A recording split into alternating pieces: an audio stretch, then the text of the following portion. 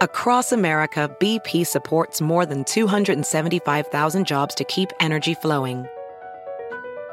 Jobs like building grid-scale solar energy in Ohio and producing gas with fewer operational emissions in Texas. It's and, not or. See what doing both means for energy nationwide at bp.com/investing in America. Sometimes it takes a different approach to help you unlock your true potential. Capella University's game-changing FlexPath format helps you learn at your own pace and fit earning a degree into your life. From before you enroll to after you graduate, you'll be supported by people who are invested in your success so you can pursue your goals knowing that help is available if you need it. Imagine your future differently at capella.edu.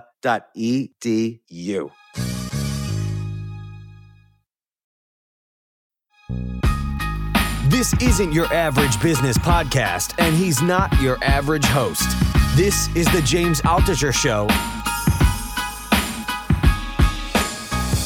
Today on the James Altucher Show. Is a business a painkiller or a vitamin?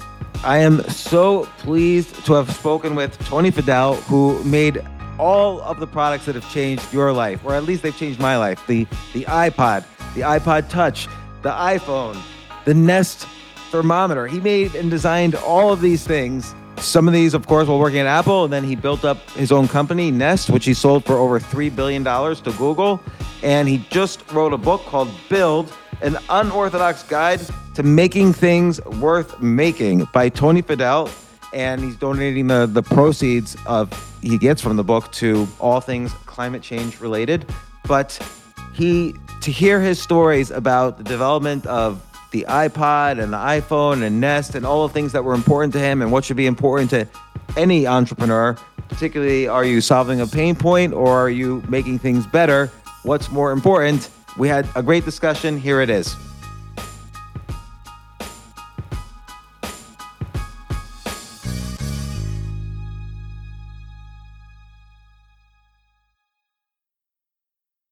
So a lot of time also people doesn't read manual. You shouldn't have to if it's designed properly. Yes. I feel like now, I feel like you've designed everything in my life right now, having read your book.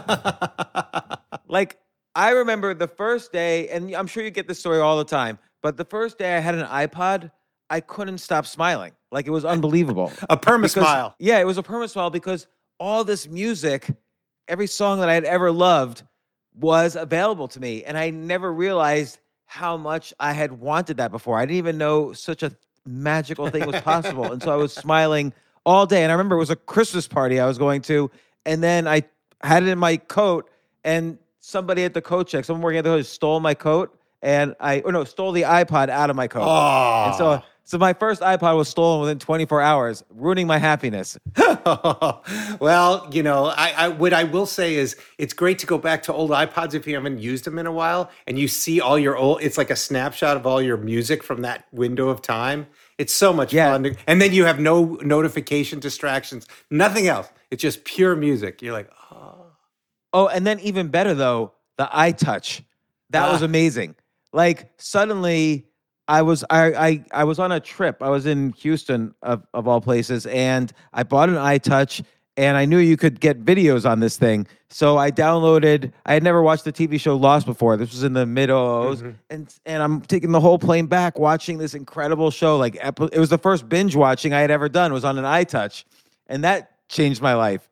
Yeah, it's amazing. iPod Touch is still around now, and they got to update it, but it's still around, and it's really cool. Yeah, they still have an iPod. Why would Touch. someone buy an iTouch? Well, I guess if you have kids. Kids. They also use it for remote controls around their house where they don't need a wire. They don't need a 5G or 4G connection. So it's cheaper, and you can just literally home remote control. And so now music players I had never gotten any of these MP3 players before the iPod, but music players were around before the iPod, obviously. What made me buy an iPod and not buy any of these? I had zero interest in buying an MP3 player. I didn't think I needed it. I didn't care. I didn't realize how much I needed it until after I had an iPod. But why, in your opinion, why did I buy an iPod rather than for the years prior by an MP3 player. Well, the MP3 players, well, first the name MP3 player. What the hell's that? No one knows what that means. But look, at the beginning, there was only two, before iPod, there was only two things you could buy. You could either buy a little like memory-based one that would hold like 10 to 20 songs. And you'd have to load it on and load it off. Like it was easier to put a CD in a CD Walkman or something than load files on slowly. And then, so every time you wanted 20 songs, you had to go through this whole rigmarole. So that was one type. And the other type was a hard drive based one, which was really big. There was no small hard drives. So you had this really big thing. It took hours to load it up. It didn't have long battery life. It had a horrible interface. So when you had tons of music on this big thing, you couldn't even find the music you wanted to listen to if you got it on there in the first place, and if you had enough battery life. So it was like they were all these at the fringes. It wasn't really made for mere mortals. It was for geeks, right? But so you're suggesting that some of it is tech issues, some of it's design issues. You got to Apple. What changed? Did the technology change more, or did you think more about the design? Like what happened? So what happened specifically at Apple's one was, how do you just make it as easy as listening to music, right? So the first thing, you listen to music traditionally at that point in time. So the first one was, how do I make it really snappy? In other words, how do I get songs onto it and off of it? And that was, we used FireWire, which was much, much faster than USB at the time, because USB is now gone on. But back then, USB was just for keyboards and mice. It was really slow. So we were able to use FireWire, which was only on Apple computers. So it was very, very fast. Secondly, it had long, long battery life. Third, it had an interface. When you put 1,000 songs or 2,000 songs on it, you could actually get to it. And the scroll wheel was just, it was buttery. It was like, I could find my stuff so fast. So it was fun to do that, right? Was there technology improvements in storage? Like, how did you get thousands of songs? Oh yeah, so at the time there was just memory chips that were really not very dense. So you like I said, store about 15 to 20 songs. And then you could get big hard drives from a laptop. So those were 3.5-inch drives, like about that big, or 5.25-inch drives. Well, what happened was, at that very same time, there was a Toshiba came out with a 2.5-inch drive that fit into a PC card slot. They look like credit cards. And so we were able to take that hard drive that had just come out, and Toshiba just wanted to put it in laptops. And I said, let's use it in this music player. Let's get an exclusive on that so no one else could get it, because Toshiba's like, I don't know about music players. I don't care anything about music players.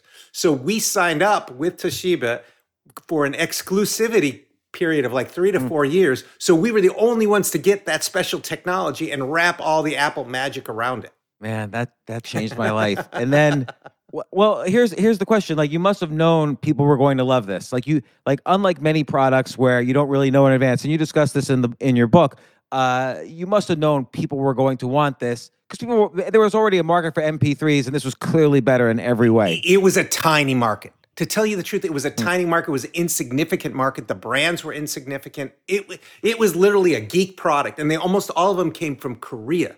And they were named all these weird names. Nobody knew that it was there. What people wanted was music. They didn't want MP3s, and they wanted it very easy to use. So, and also through my, you said I thought it, I believed it was going to be a success. Through my disastrous experience at General Magic and all these other places where I failed for 10 years, and Apple, you have to remember at the time, was not the Apple you know it today. Apple was worth maybe $4 billion, not $3 trillion. It had $500 million in debt. It was barely break even as a company. And so to know that iPod would be a success, one, as a product, and two, to help Apple get out of the hole it was in, that was definitely not going to happen. It took a long time for me to believe that I even want to join the company to finish what I started. Were you nervous about working with Steve Jobs? I mean, you mentioned in the book to some extent, but what were your fears, and how did they address them before you went to work there? Well, I think I heard a lot of stories. I worked with a team at General Magic. General Magic was the Mac team minus Steve Jobs in the 90s, trying to create the iPhone 15 years too soon, basically. And so I got to hear all the stories from the people who worked on the Mac with Steve, and all these crazy stories when he was much younger. So I was, And I had only met him once before at a birthday party. And I was like, to go to my first meeting with him, I didn't know what to do. And literally after the end of a 2.5, 3 hour meeting with the first iPod pitch to him, I was like, oh my God, almost all of that stuff was fabricated in my brain, based on, hearsay and rumors from, and stories, and some crazy image of Steve. But it was great. It was a wonderful time to work with Steve. Of course, he held your feet to the fire and would never let go and was relentless on the details. But that was what was so wonderful to work with him on. It was those details. And sometimes he was wrong. And sometimes he was very, very right. But it was great to have that creative tension, conflict, and sometimes we would just all see eye to eye and we just made things happen. So, but it was fun. What was the time when you were wrong, but you were convinced you were right, and he was right and talked you into it or forced you into it or whatever? Forced us in. Well, I think we were all like, are we going to be able to put a power button? Like, we were all like, well, we got to put a power button in the iPod. And he was like, no, we're not putting a power button. And we were all like, Steve, come on, put a power button on it. And so we had to walk through all of the things. We had a very limited time because we shipped the thing in 9-10 months. So we had no time for design. So what happened was we didn't get a power button. We got the hold button, which the hold button, once you powered it off, you press and held the menu button. I can't remember, the play pause, whatever it was. It would shut it down, and then you'd click the hold button off. So if you hit the keys or the click wheel, it wouldn't turn on again. So it was kind of halfway. We didn't have a power button. We had this hold switch that would make sure it would stay off. So, be it as it may. Now, on the other side, was where we were all convinced it couldn't work and where he said it had to work, which was we were making an iPod plus a phone. So it was an iPod Classic with a screen and a wheel. And we were going to try to make an iPod phone with a wire, with your headset with a microphone on it. And that would be the way you could make calls, right? You could listen and talk. And so we were working really hard to try to figure out how to put a phone inside of the iPod with a click wheel interface. And we worked weeks and weeks and weeks on that thing. I think it was like 6 to 8 weeks. And when everybody was convinced it wouldn't work, Steve was like, it's got to work. We got to make it work. And ultimately, it turned into the iPhone. So there was one of those things where it just happened. But sometimes when we push, we get to a point. And sometimes when we push, we didn't get anywhere, but we learned and we moved on. And we were so sure that we were right and we knew that it wouldn't work or it would work, we could move on in confidence. So I guess when you had all these constraints on you, like you had to keep the wheel and you had to keep the rough design, you had technological constraints obviously, and you had deadlines and Steve Jobs saying we have to do this. So is that kind of the innovation of the touch screen for dialing in for everything on the iPhone? Is essentially you were pregnant with this and you had to force it out some way. So the touchscreen solved a lot of your design issues. Well, look, we had a lot of different things going on at the time. We had the iPod Plus phone, which I just discussed. And then there was a full screen iPod. Okay. And what that was because we were doing video at the time. You talked about the iPod Touch, right? When you got to watch all the binge watch. And so what we were trying to do was we would take the wheel off the iPod, make the full thing full screen so you could watch videos on it. And we put a virtual wheel on it. So it was a touchscreen with a wheel. It was a single touchscreen with a wheel on it. And so you could watch all of it and your interface wouldn't have the physical buttons. So that was another project that was going on. And then there was a third project going on, which was the touchscreen Mac. So over in another part of the company, there was a team working on this a ping pong table sized multi-touch screen. It wasn't able to be made small yet because we were still, prototyping and working on it. And those three things came together. So the full screen, a video iPod, the iPod plus phone, and the touchscreen Mac, multi-touch Mac, all came together. And that's what drove the base technology pieces for what would become the iPhone. Now, given the pressure that was on you from Steve Jobs, did you ever, and you talk a lot about hiring and employees, but you also talk a lot about assholes, the different type of assholes that you have. You have a chapter called Assholes, so credit to you for just titling that chapter. But did you ever get nervous, you wouldn't be able to meet the expectations because someone on your team was not quite performing? Well, I guess you could say that, we had to have the highest performers. And if not, sometimes they knew they weren't and they would leave because they knew they were, or we had to ask them to leave, right? That happened very rarely, to tell you the truth, because we were always able to, because the team was growing and what have you. But yeah, no, there were times when, it was a real challenge to get the whole team to be aligned with. And a lot of times, people, managers and leaders, they go, okay, we need to get this done. But they don't talk about why. They don't talk about the mission. They don't talk about exactly what was the reason why, even though it might be hard, why we need to make this thing happen. And so that was the wonderful thing that Steve did, was we had discussions on the why, not just not just the what and get it done. So we talked about the why, and then I could then, we could talk about the whys and argue that, and then I could bring that decision back to the team and talk about not just what to get done, but why we're going to get it done and why these other things don't work and why we think this will work. And this was a discussion we had with the group, as opposed to it just coming down on high and we just have to go, oh, make this happen.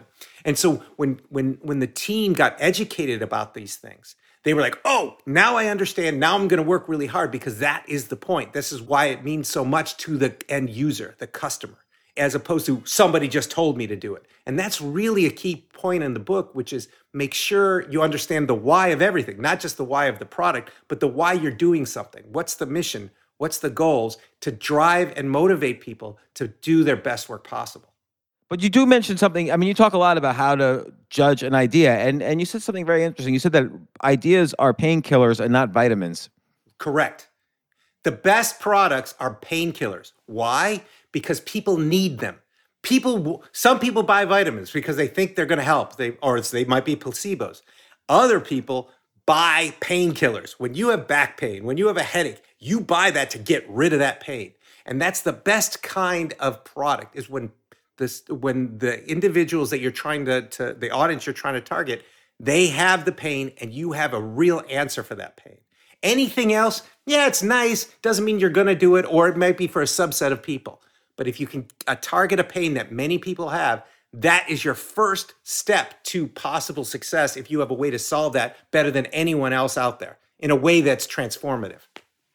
And so, is it easy to bullshit yourself when you answer these whys? Like, I could build something and say, oh, why, what, how is this a painkiller? Why is this a painkiller? What problem is it solving? And I could easily rationalize and come up with something. How do you avoid kind of smoking your own crack? Because you tell trusted friends and smart people, you don't go tell your parents, because they'll say it's always great. But you go and you tell people who you really respect, who are not just geeks, but they think like, they think like product marketers or other people, or just people you trust who are good, thinkers. And you say, here's what it is, and pitch it in that. I used to do that with the Nest thermostat. I would pitch people and go, let me tell you this. And they go, at the end, they go, this makes total sense. Or they'd ask me all kinds of questions about it, and I would refine the pitch. And this is well before we ever built the company or actually made the first prototypes or whatever.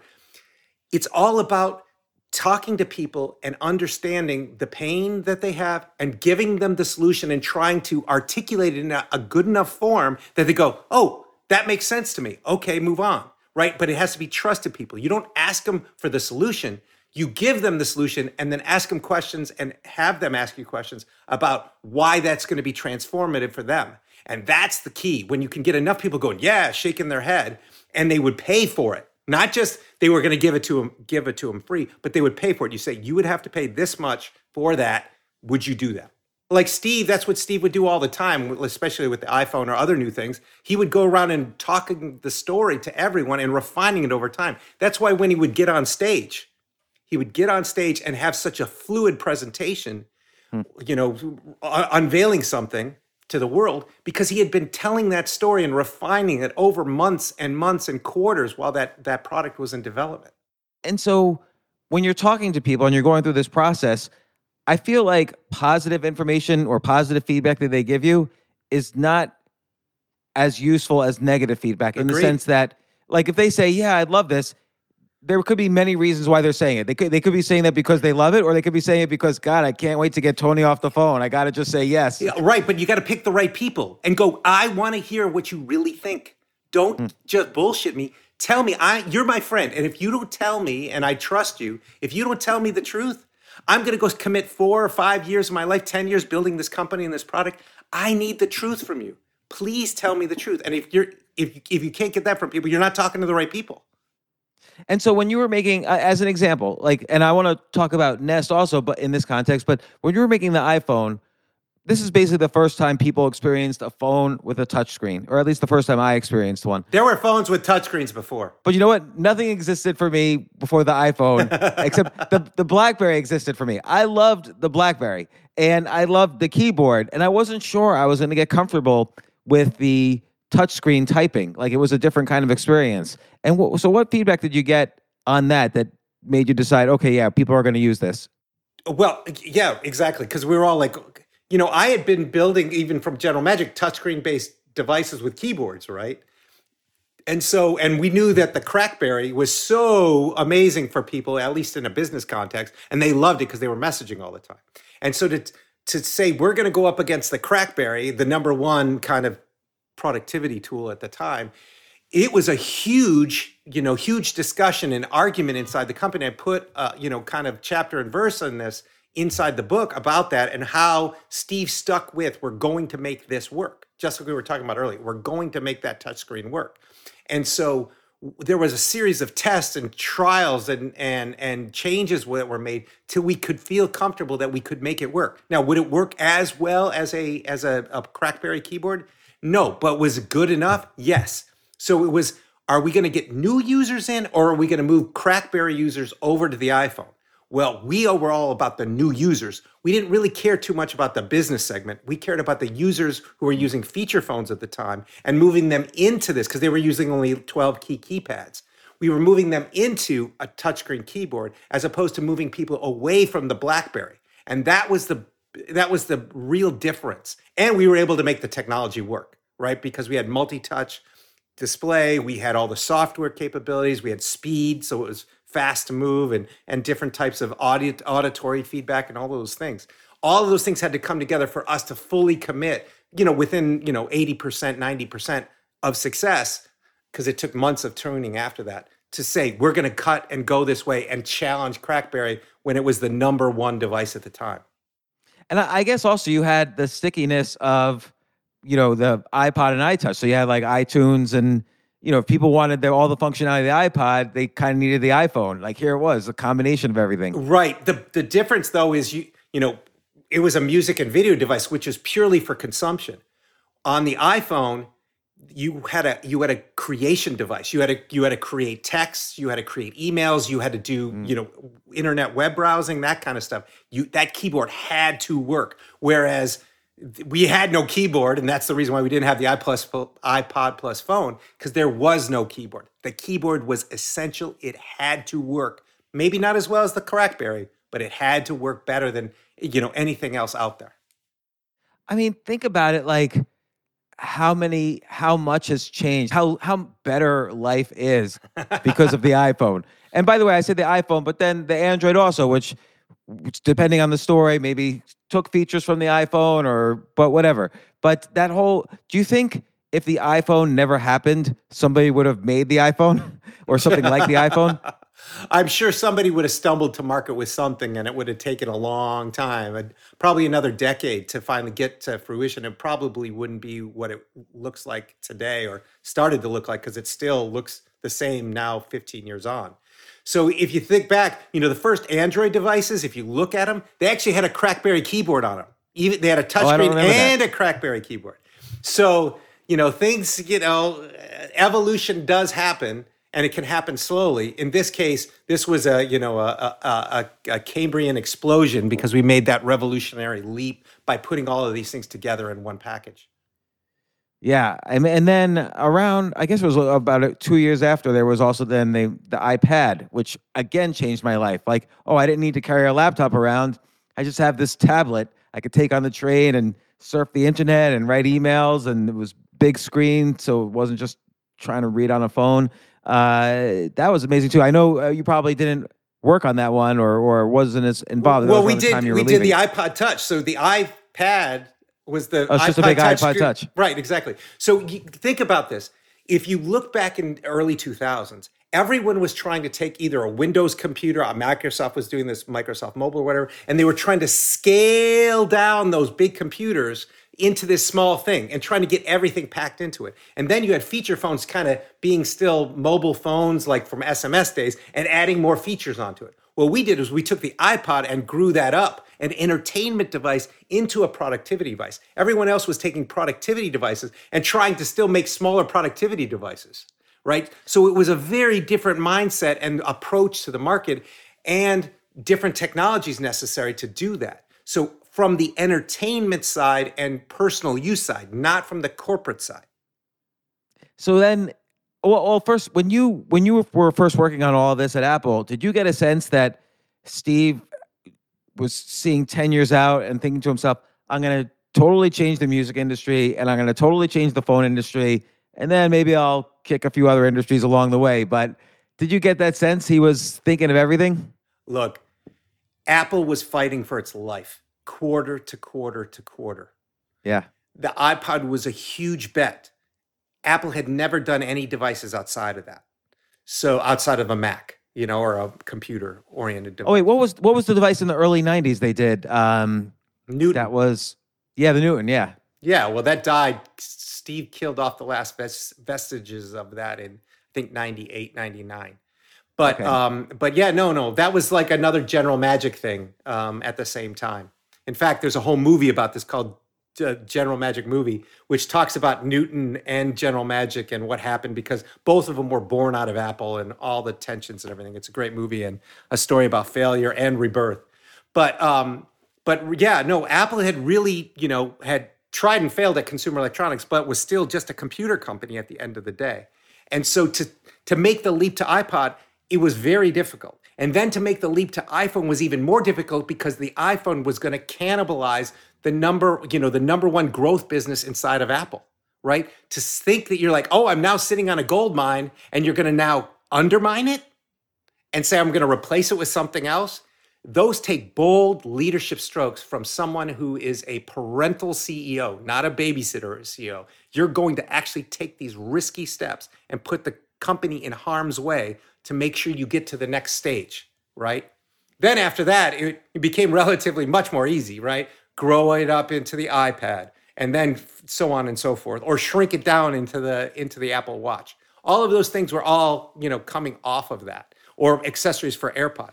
But those fundamental jumps were huge at a time when Apple was not strong like it is today, nowhere near as strong as it was today. That takes leadership. That takes guts. I wonder if that's why, with such strength today, do you feel a company like Apple gets less hungry and doesn't innovate the same way? Or do you think these innovations were so primal? Like, this is the first usable music player. This is the first phone integrated with the computer, or one of the first. Like, do you think that space for innovation is over? I think when you're highly constrained, you're highly creative. And look, Apple was highly constrained in each of those periods. That said, Apple is innovating like crazy. You just don't, it doesn't appear the same. From its services perspective, it's innovating. If you look at the M1 processor, which I'm using right now to talk to you on, that thing is an incredible tour de force of engineering. It is going to change, and the fact that Apple has the entire stack, software all the way down to the base metal hardware for the iPhone, the Apple Watch, the computers, even AirPods, right? All of those things are full stack products. Now, when Apple has that ability, it has a superpower that no other company has, and it can innovate faster and faster and faster. It may not seem like there's all these things coming out right now from the consumer perspective, but those things take time to, these fundamental technologies at the base take time to, grow a root ball and sprout up. It will come over time. You just have to wait. Just like multi-touch. Now it's all over the place, right? You just Touch ID, right? Face ID. All of these things take time to build, perfect, and then allow them to be seeded into products all around and see where they go from there. So I don't believe Apple is not innovating. Apple is absolutely innovating in a different form. And I'm sorry, it might not be what people want, but it is absolutely the fundamental things for it to set the stage for the next fundamental huge product out there, whatever that may be.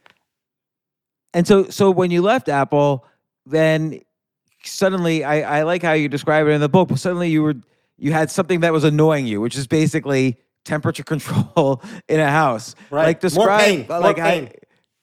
So like what was going on in your life that this became like a big pain point? Like describe your initial conception of Nest. So over a course of 8 years, my wife and I, we bought a place up in Lake Tahoe, and we would go up there each weekend. And during the the winter months, it was incredibly cold, right? And so we either had the choice of leaving the heating on all the time so that when we got there, we would, it'd be comfortable, or turning it off and then waiting 24 hours because it was a radiant heat and all the other stuff, 24 hours for it to warm up the place. And, either waste money or be cold for, 30% of your vacation, which were the weekend vacation. And so I was hacking in the background, thermostats, hooking up to phone lines, trying to do that even before the iPhone. So trying to make that work. And so ultimately, when we went to go build another house up there, I wanted the greenest, most environmentally friendly at the time. And I was working on the iPhone at the time. I said, oh my God, this is the remote control of my life. I could use this to then communicate up to the house and change the thermostat. So I was looking for people who was like, oh, thermostat. Nobody was doing it. They were still the same products. 8 years from when I started the project, they were the same products. No one had innovated. I was like, what the hell? The iPhone came out. No one's changed anything. I was like, shit, I got to make it myself. Who else is going to do it, right? Because they didn't have the skill sets at those thermostat companies to do so. So that's how Nest was born, out of discomfort, absolute discomfort and real displeasure. And really, I was just pissed off. I was like, God damn it, I want to stop wasting money, but I want to be comfortable. Ta-da, Nest thermostat. And it seems like once you have all the pieces in place, like, okay, how do you communicate with a thermostat over the internet? How do you then change the settings on the thermostat, digitally? Because like most thermostats then, it probably wasn't even digital the way it is now. Right. So once you had all the pieces in place, was it relatively easy to actually manufacture and make? Well, we were a startup, right? We weren't Apple. So we had to build the whole team, and we had to do it on a shoestring budget with people who were like, a thermostat? All this, we talked about the entertainment stuff, and now you're going to do something so practical. Like, why are people going to get interested in buying a thermostat? And I'm like, because it's really important. You're spending $1,500 to $2,000 a year that controls that energy spend. So it's like, you're going to pay maybe 5 to 10 times more than you would normally with a thermostat. So it wasn't just, it just fell in your lap. Again, why? Tell me why I should spend $250 on a thermostat when I've never even come close to that. Why should I, change all this stuff out? Everything works just fine. So it came with a blend of rational reasons and emotional reasons why you needed this device. And it took off like that. Now, it wasn't easy to build, but luckily we had all these great people from the iPod team, General Magic, the iPhone team. We all came together and built this thing in a span of 18 months. A company from scratch and the device, and shipped it in 18 months. And we didn't know if it was going to be a success. We thought it would be. And then, boom, we were sold out within, I think, like 2 minutes online when we first announced it. And describe how that happened. Like, how were you initially getting the word out? Initially getting the word, we were doing, well, there weren't that many podcasts at the time. So we were doing different, blogs. So we were going around doing the typical PR thing. I was getting on TV and talking about it, showing it off. And it just captured the imagination of a lot of people. And it was just a lot of hard work, elbow grease, running around and trying to start a fire and get people to pay attention. And they did very quickly, which we were so thankful. And we were sold out. We couldn't meet capacity needs. We didn't manufacture enough for the longest time. Even when the orders kept coming, we could only expand manufacturing so fast to be able to meet demand. And that way, I think it was like 2.5 years till we actually were able to catch up with the demand for the Nest thermostat. It was such an amazing product. And then how long after the release did Google buy you guys? So then after that, we did the smoke and CO detector, which was another big hit. And then right after that, about 5-6 months, we got bought. So it was about 4 years Okay. from inception, before we were shipping, inception to the time, 4 or 5 years to sell Nest. And you discuss in the book a little, but why do you think? What are all the reasons Google wanted to buy a thermostat? Well- Google I think of as like an information company to some extent, but obviously they're much more than that. But what did they want? Well, first we had a team. We had a team from Apple, right? And they were always jealous of Apple in terms of the products and stuff like that. So they were like, oh, well, we can get this team, right? Because we were fundamentally, the team was building the iPod and then a big part of the iPhone. Secondly, they wanted to get into this space. And they said specifically, and this was what Sergey said, is the thermostat is passes the toothbrush test. Do I use it every day? Right? And if I use it every day, just like Google search, then it has a chance of success. So thermostat's important. Everyone needs one. And I use it every day. So they're like, okay, it passes the toothbrush test. It's got a great team. The product is well rated. Customers love it. We have them in our homes, and they have these new products coming out in our roadmap. So it was all of those things together. I love that concept of the toothbrush test. Is there anything you could think of that's successful that doesn't pass the toothbrush test?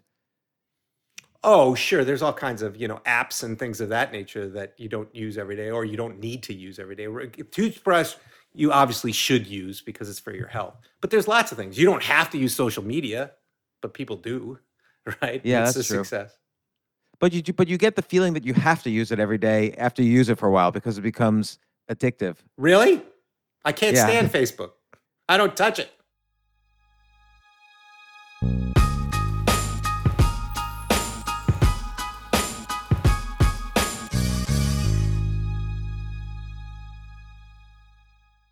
Yes, it's totally true. Airbnb has changed my life. If anything, they have made my life so much better. Like I used to live in Airbnbs. I lived in over 100 or 200 different Airbnbs over a 3-year period, and I loved it. I became a really good guest of Airbnbs, and I got to know lots of hosts. So when I initially owned a house, of course, the first thing I thought was, I'm going to turn my house into an Airbnb because I travel a lot. So why leave my house unused when I can make a side income by letting others Airbnb my house or come to stay in my house as guests? And having my own Airbnb or being a host for Airbnb has allowed me to do just that. And I've met other hosts. I've actually spoken at Airbnb's host conference. I think it was in 2017. I met so many just nice hosts. It's a great community.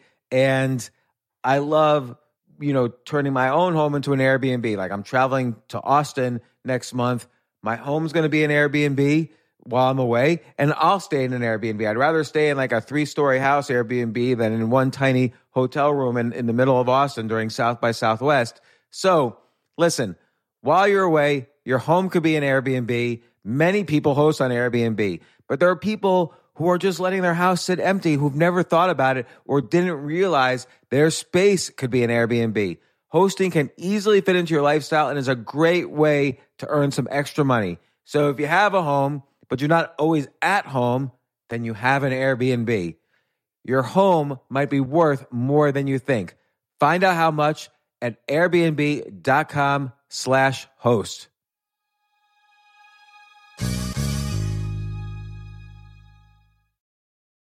Daylight savings time is starting up again. Okay, podcast is over. That's all you needed to know. But why do we have daylight savings time? Answer: to give us more daylight from March through November. By setting your clocks forward, it may feel like there are more hours in the day when we initially start daylight savings. But if you're hiring, it doesn't necessarily help you find qualified candidates for your roles any sooner. There's only one way to do that: ZipRecruiter. And right now you can try it for free at ZipRecruiter.com/James. ZipRecruiter works around the clock to find qualified candidates for you. Once you post your job on ZipRecruiter, they send it to 100 plus job sites so you reach more of the right people. this is such a brilliant idea for a business, and ZipRecruiter did it. So ZipRecruiter's smart technology also quickly scans thousands of resumes to identify people whose skills and experience match your job. I've used ZipRecruiter, particularly as a potential employee, and I still, to this day, get messages every day. James Altucher, would you like to apply to be VP of Entertainment at NBC or whatever? So there's just nonstop emails. Like I got 5 or 6 emails today because a year ago I signed up for ZipRecruiter. So spring forward with a new hiring partner, ZipRecruiter, and find top talent sooner. See why 4 out of 5 employers who post on ZipRecruiter get a quality candidate within the first day. Just go to this exclusive web address to try ZipRecruiter for free. ZipRecruiter.com/James. Once again, that's ZipRecruiter.com/James. ZipRecruiter, the smartest way to hire.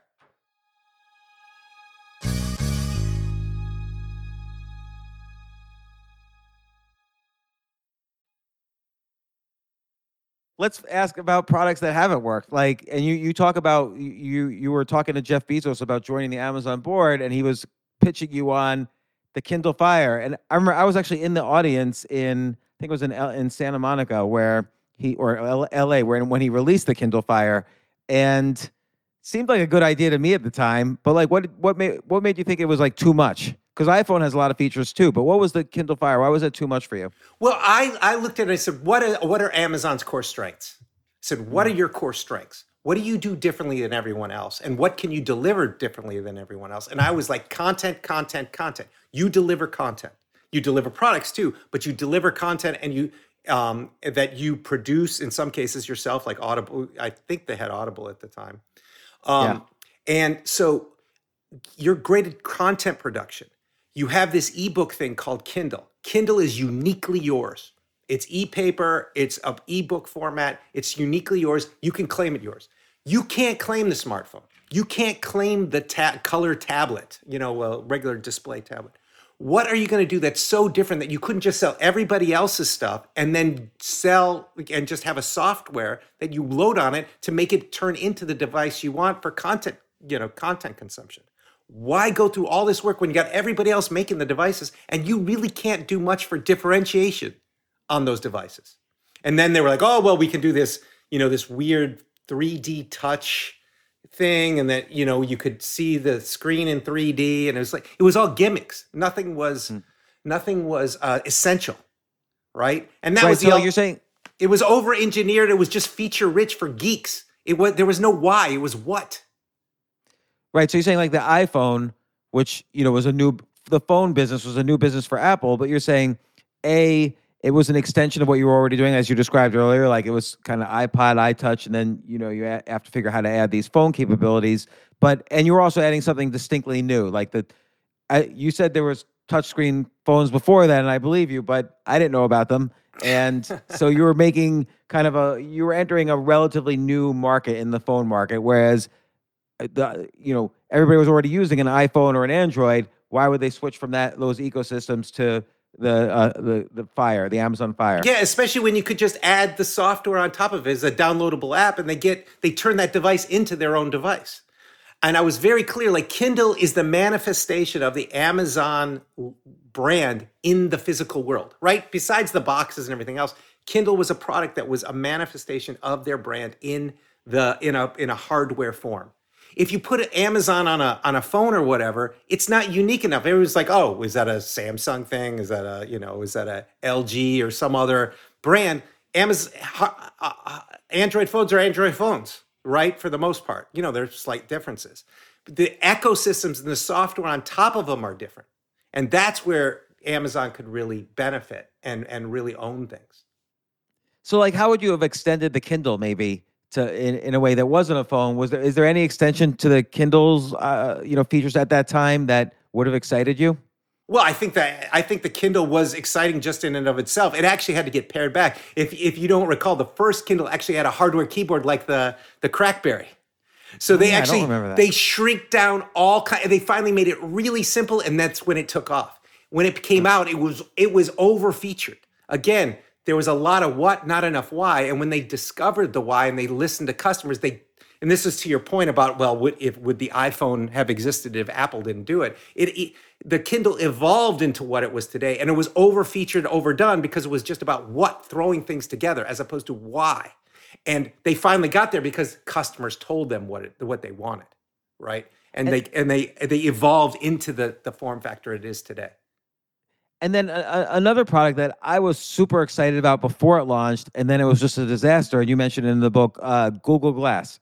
Yep, Google Glass. Like, I thought it was going to be this incredible thing. Like, oh, I could be walking around, but also surfing the internet through my glasses. But you took the bait. You took the bait. I did take the bait, and I'm gullible that way. So what do you think? I mean, obviously, it just wasn't really that usable. It made my eyes hurt. It was what? It was no why.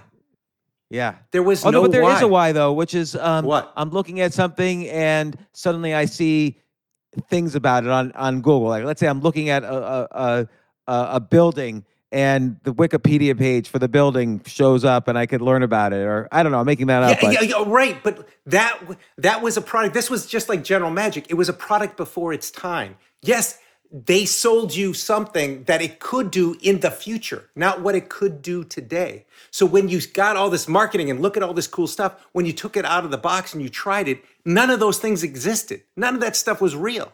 You had to deliver on the promise. You can't just sell people, especially when you're paying for something. You can't sell people on a vision and then not deliver it. Right? And then what happens is you pissed off all the early adopters who want that technology. They want to believe. They want to be religious zealots and believe. And when you do that and you disappoint them, believe me, all hell breaks loose and they can't stand you. They're like, I wasted my money. I'm screaming. I'm yelling. What did you do? And so you piss off a lot of the most, the influencers.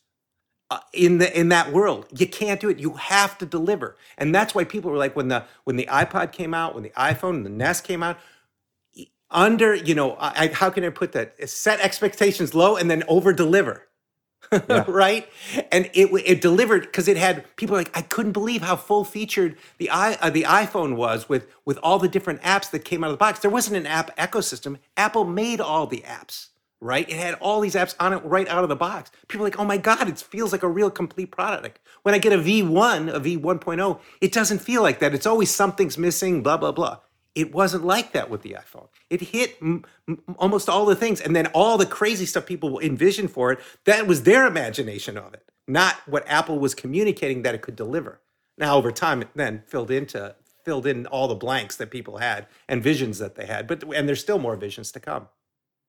And when you got to Google after they bought Nest, were you able to kind of influence product design in groups outside of the Nest? Well, I did go and take over Google Glass for a while because it was just floundering, and I thought I knew a better way of doing it. And I told Larry and Sergey, let me take a whack at this, because Ivy Ross was working on it, and she had great ideas, wonderful ideas, and she needed a partner. And so, and Ivy and I are good friends and became good friends through it. And she and I were partners in crime trying to reboot Google Glass into the right thing. And there's a lot of interesting things that can be done. And I can see those things could be done in the AR and XR glasses that we're talking about, now are being talked about. And I'm looking forward to seeing those things come to fruition over the years to come. Yeah. Well, if you had to place a bet on VR or AR, what would you bet on? I wouldn't bet on either. I think both of them have reasons to exist. So let me get like VR. Besides gaming, right? I don't believe in the metaverse. Fuck the metaverse. I do believe in VR for lots of things. So we invested in a company called Gravity Sketch, which is collaborative 3D design in a virtual world, so you could actually make real products. The 2D world of design and translating the 3D and going back and forth is really hard. And it takes experts to learn how to do that and translate.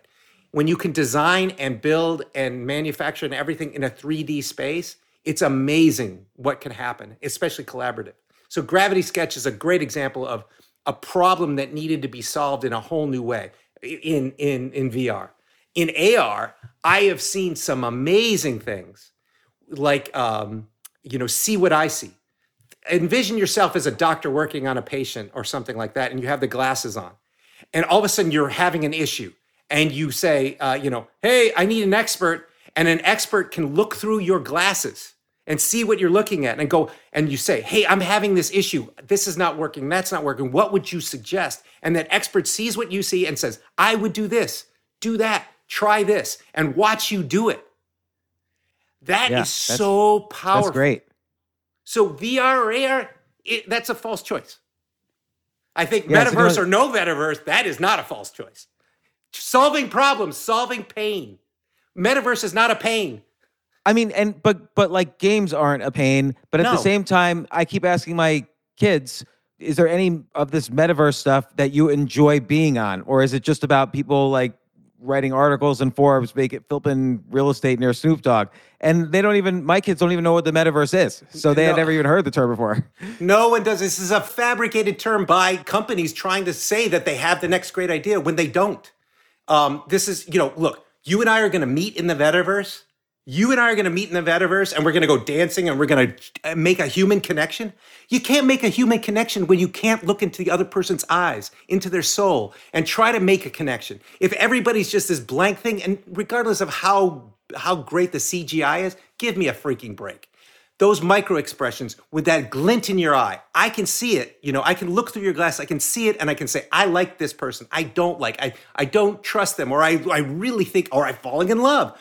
You can't do that in the metaverse. Maybe you could, it's just another place for trolls to exist because they don't make a human connection, and trolls love not making human connection. That's what they exploit, lack of communication, because they want to, trumpet whatever it is so they get their own attention. If trolls wouldn't do what trolls do, if they could look into your eyes and they have to say it to your face. In the metaverse, it's just another form of trolls. And I agree, and it seems really odd that Facebook has basically bet the whole bank on, they changed their name. They made all these videos of what their vision of the metaverse looks like. And it's like the opposite way in which Mark Zuckerberg initially made Facebook. It was this tiny site for a tiny community and just grew bigger and bigger as the use cases evolved. Mm-hmm. Whereas this is the opposite. Like the use case doesn't exist and he's got to spend like $1 trillion to make it exist. I think he spent something like $40 to $50 billion so far on the so-called metaverse. Yeah, so nobody's ever like started a business like this completely from the top down without even knowing if it's going to be used. It's almost like destined to fail. Like, why would he do that? Obviously he's a smart guy. Like, why would his team do it? Well, look, they need constraints. They need to solve a problem. What they're trying to say is, and this is what always happens, and I've seen it in my 30-year career, people think they're going to build a platform and then everyone will come and figure it out. Google Glass was this. We're building a platform and everyone else will figure out the applications. iPhone wasn't like that. iPod wasn't like that. Nest wasn't like it. You first start and solve real hard problems, painkillers for problems that many people have. And then if people like that, you can extend it so other people can solve other pains. And then it becomes a platform. You have to solve a problem first. Then you have the right to become a platform. You can't do it the other way around. The metaverse is a platform looking for a problem and other people to fill in the blank, just like Google Glass was. That is not, I've never seen that successful. Well, what was the problem Twitter was solving back in like 2006? The problem it was solving? I think it was solving, communication. It was a broadcast platform, right? I want to broadcast my thoughts out to someone in text, right? There was no one-to-many, and that was what Twitter was. And that was a pain point that people were experiencing? Well, people wanted to have their bully pulpit and say whatever they wanted to say. Right? It was just like the town square. We're hearing about that now. You stand in the town square and you have your sign and the crazy says what the crazy wants to say. And some people listen and they move on. Other people, they turn into cults then or whoever knows what. But it's just a different form of the town square. And so what's your pain point now? I mean, other than that you have to talk to me for a while, but other than that. The climate. It's not just my pain point. It's all of our pain points. It's an existential crisis that we all need to be a part of solving. Either you're part of the problem or you're part of the solution. There's nothing in between. The climate crisis is real. It's existential. It's not just going to affect us, but every generation to come. And our forefathers fucked it up. We got to fix it. And we have a very limited window of time to do it. The metaverse ain't going to fix the climate change problem. It's just not. So given your skill set and your capabilities, obviously the Nest thermostat was a huge role in solving the problem. what's next for you? I know you're advising and helping and investing in tons of companies, but don't you feel like the urge to start making something again? Like investing's a little boring. Then you invest, you can help people out. And by the way, they only need your help when they're hurting, so it gets annoying after a while. And that's not how we invest. And we're not investors. We're mentors with money. We don't invest other people's money. I tried to be retired. Retirement sucks. I need to build. And now I get to build with so many incredible entrepreneurs around the world who are solving real problems with real whys and real painkillers. And so I actually are in there. And, one day I was just down in the fields of Central America in the plantations and everything, working on a new agricultural technology business. I was, I get to then, like I said, gravity sketch. That's another thing.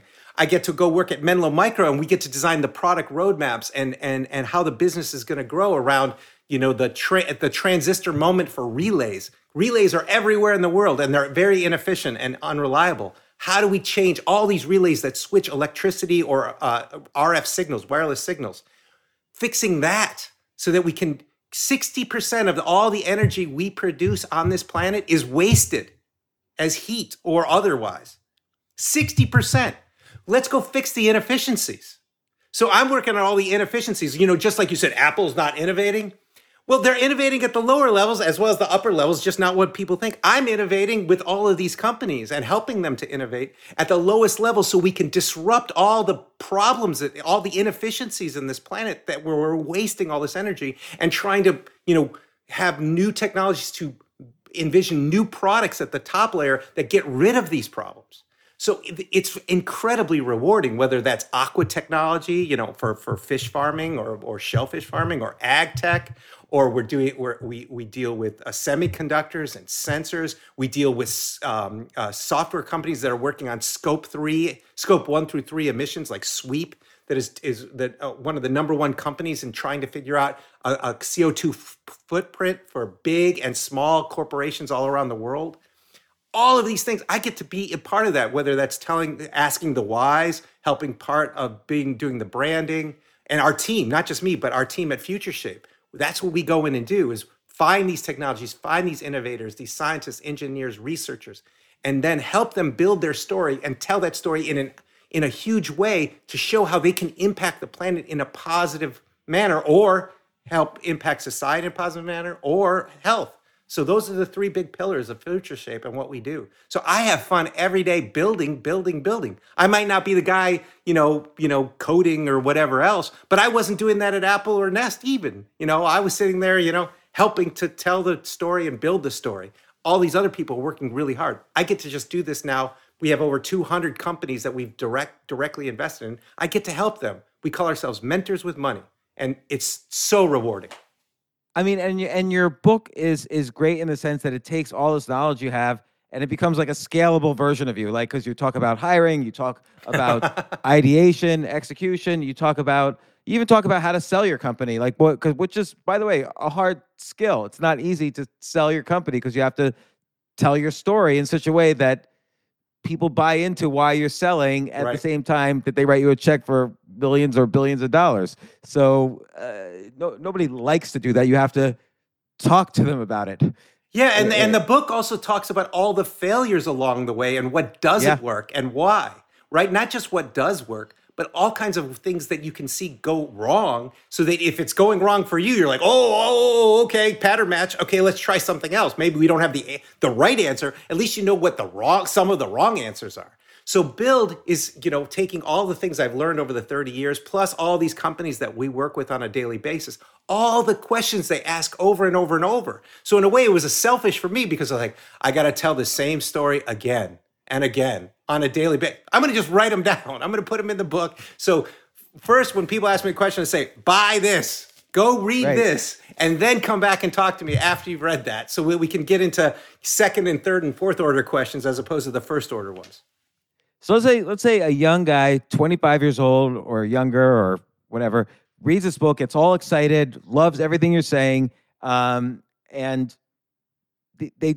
they're just not sure, though, which industry to go in. They know, okay, environmental stuff's good, metaverse not good. How should they start thinking about what industry and how they could bring their skill sets? I mean, some things are too complicated for people. Like if they're 25 and they haven't already studied X, Y, and Z, there's some industries they can't go into necessarily. What should that people start looking at? Well, they should go where they want to learn. Hmm. What do they want to? So everyone comes in. I just quit my job. Do you have anything for me? And my first question to all of them, including people who I hire on our team or we hired at Nest, whatever. First question is, what do you want to learn? If you can't answer that question, what do you want to learn? I don't want you on the team because you don't know everything, right? No one knows everything. I want to know what you're curious about and what you want to learn because that's what's going to drive you, right? And so I say, what? And if I get a great answer to that, and I go, oh yeah, you can learn about that here. I'm like, oh, now we're getting we're now finding the right, fit now. Well, okay, what do you want to do within learning that? And So you go from there. But it first starts with what you're most curious and what you want to learn. And if you don't have that and you think you know it all, I don't want you anywhere near here, right? Because it's not going to be beneficial. When we're learning about new technologies and we're doing things that the world's never seen before, we're not going to know everything either. So we're curious too. We want all kinds of curious people who want to learn and try to figure out new ways of doing things, not just doing things the old way because they already knew what to do. Because almost every new problem has a new way of solving it.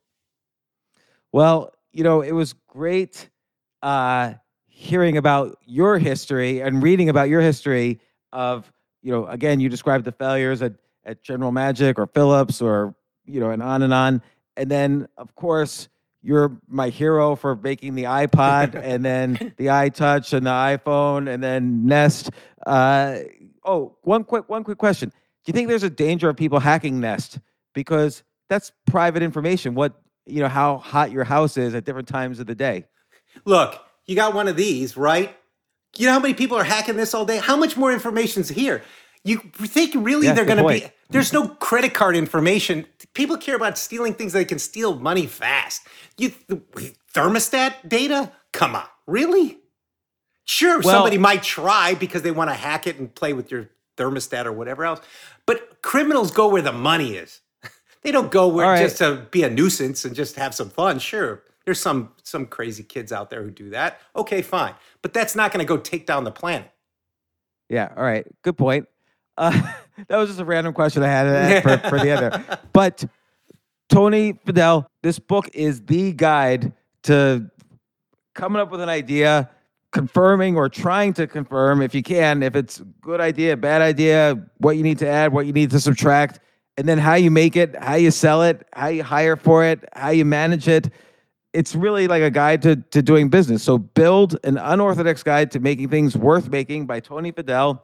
And it was great to hear your enthusiasm and talk to you. I'm so excited we had this podcast. So thank you so much. James, thanks for the time. Really appreciate it. I just want to tell all your listeners, if you buy Build, all net proceeds go to a climate crisis fund that's funding startups and philanthropic ventures who are helping with the climate crisis. No money comes to me. This is a labor of love. So I match all proceeds by 5 times. So you buy it, and then I match it 5x, and then it goes into climate crisis solutions. Okay. What if you sell 1 billion books? Great. Well, no, I have a limit. I can't. I can only go so far. I'm not going to put myself, I and my family out destitute on the street. But I hope it happens that way, and I have to, the pressure valves go off. That'd be a great problem to have. Let's have that. I want everybody building. That's the most important. Build for the planet in a positive way. Build for your societies. Build for your health. Do that. That's what we need happening right now. One last thing. Go for it. Go to the back of the book. It's the sustainability information. It's the nutritional facts of the book. Every single product that you buy should have nutritional facts. It tells you how it was made, whether it was green or not, if it's recyclable, compostable, whatever, or how to recycle. We literally innovated on the format. You read the book. We innovated on the format of the book, but also nutritional facts to tell you what to do with this at the end of life or how it was made. So we were transparent to tell people on what and how this book was made. Everything should have that on this planet moving forward. So we're innovating everywhere. And I never thought of that, but let me ask you a question. Tell me if this is bullshit or not. Would this be a real world use case of blockchain, for instance, to basically track every component of the supply chain that led to this product and know that it's not fraudulent and this it's real. Well, secure databases do the same thing, but blockchain is one further step. But sure, blockchain is just to me another form of secure database. So yes, databases or secure databases or blockchain, all of those things would be really critical in understanding the transparency on how things are made and how they're recycled and to build a circular economy. So absolutely. Well, again, Build an Unorthodox Guide to Making Things Worth Making by Tony Fadell. Thank you so much. And thanks for making the iPod. Okay. Thanks, James. Thanks for being a customer. I hope to talk to you again.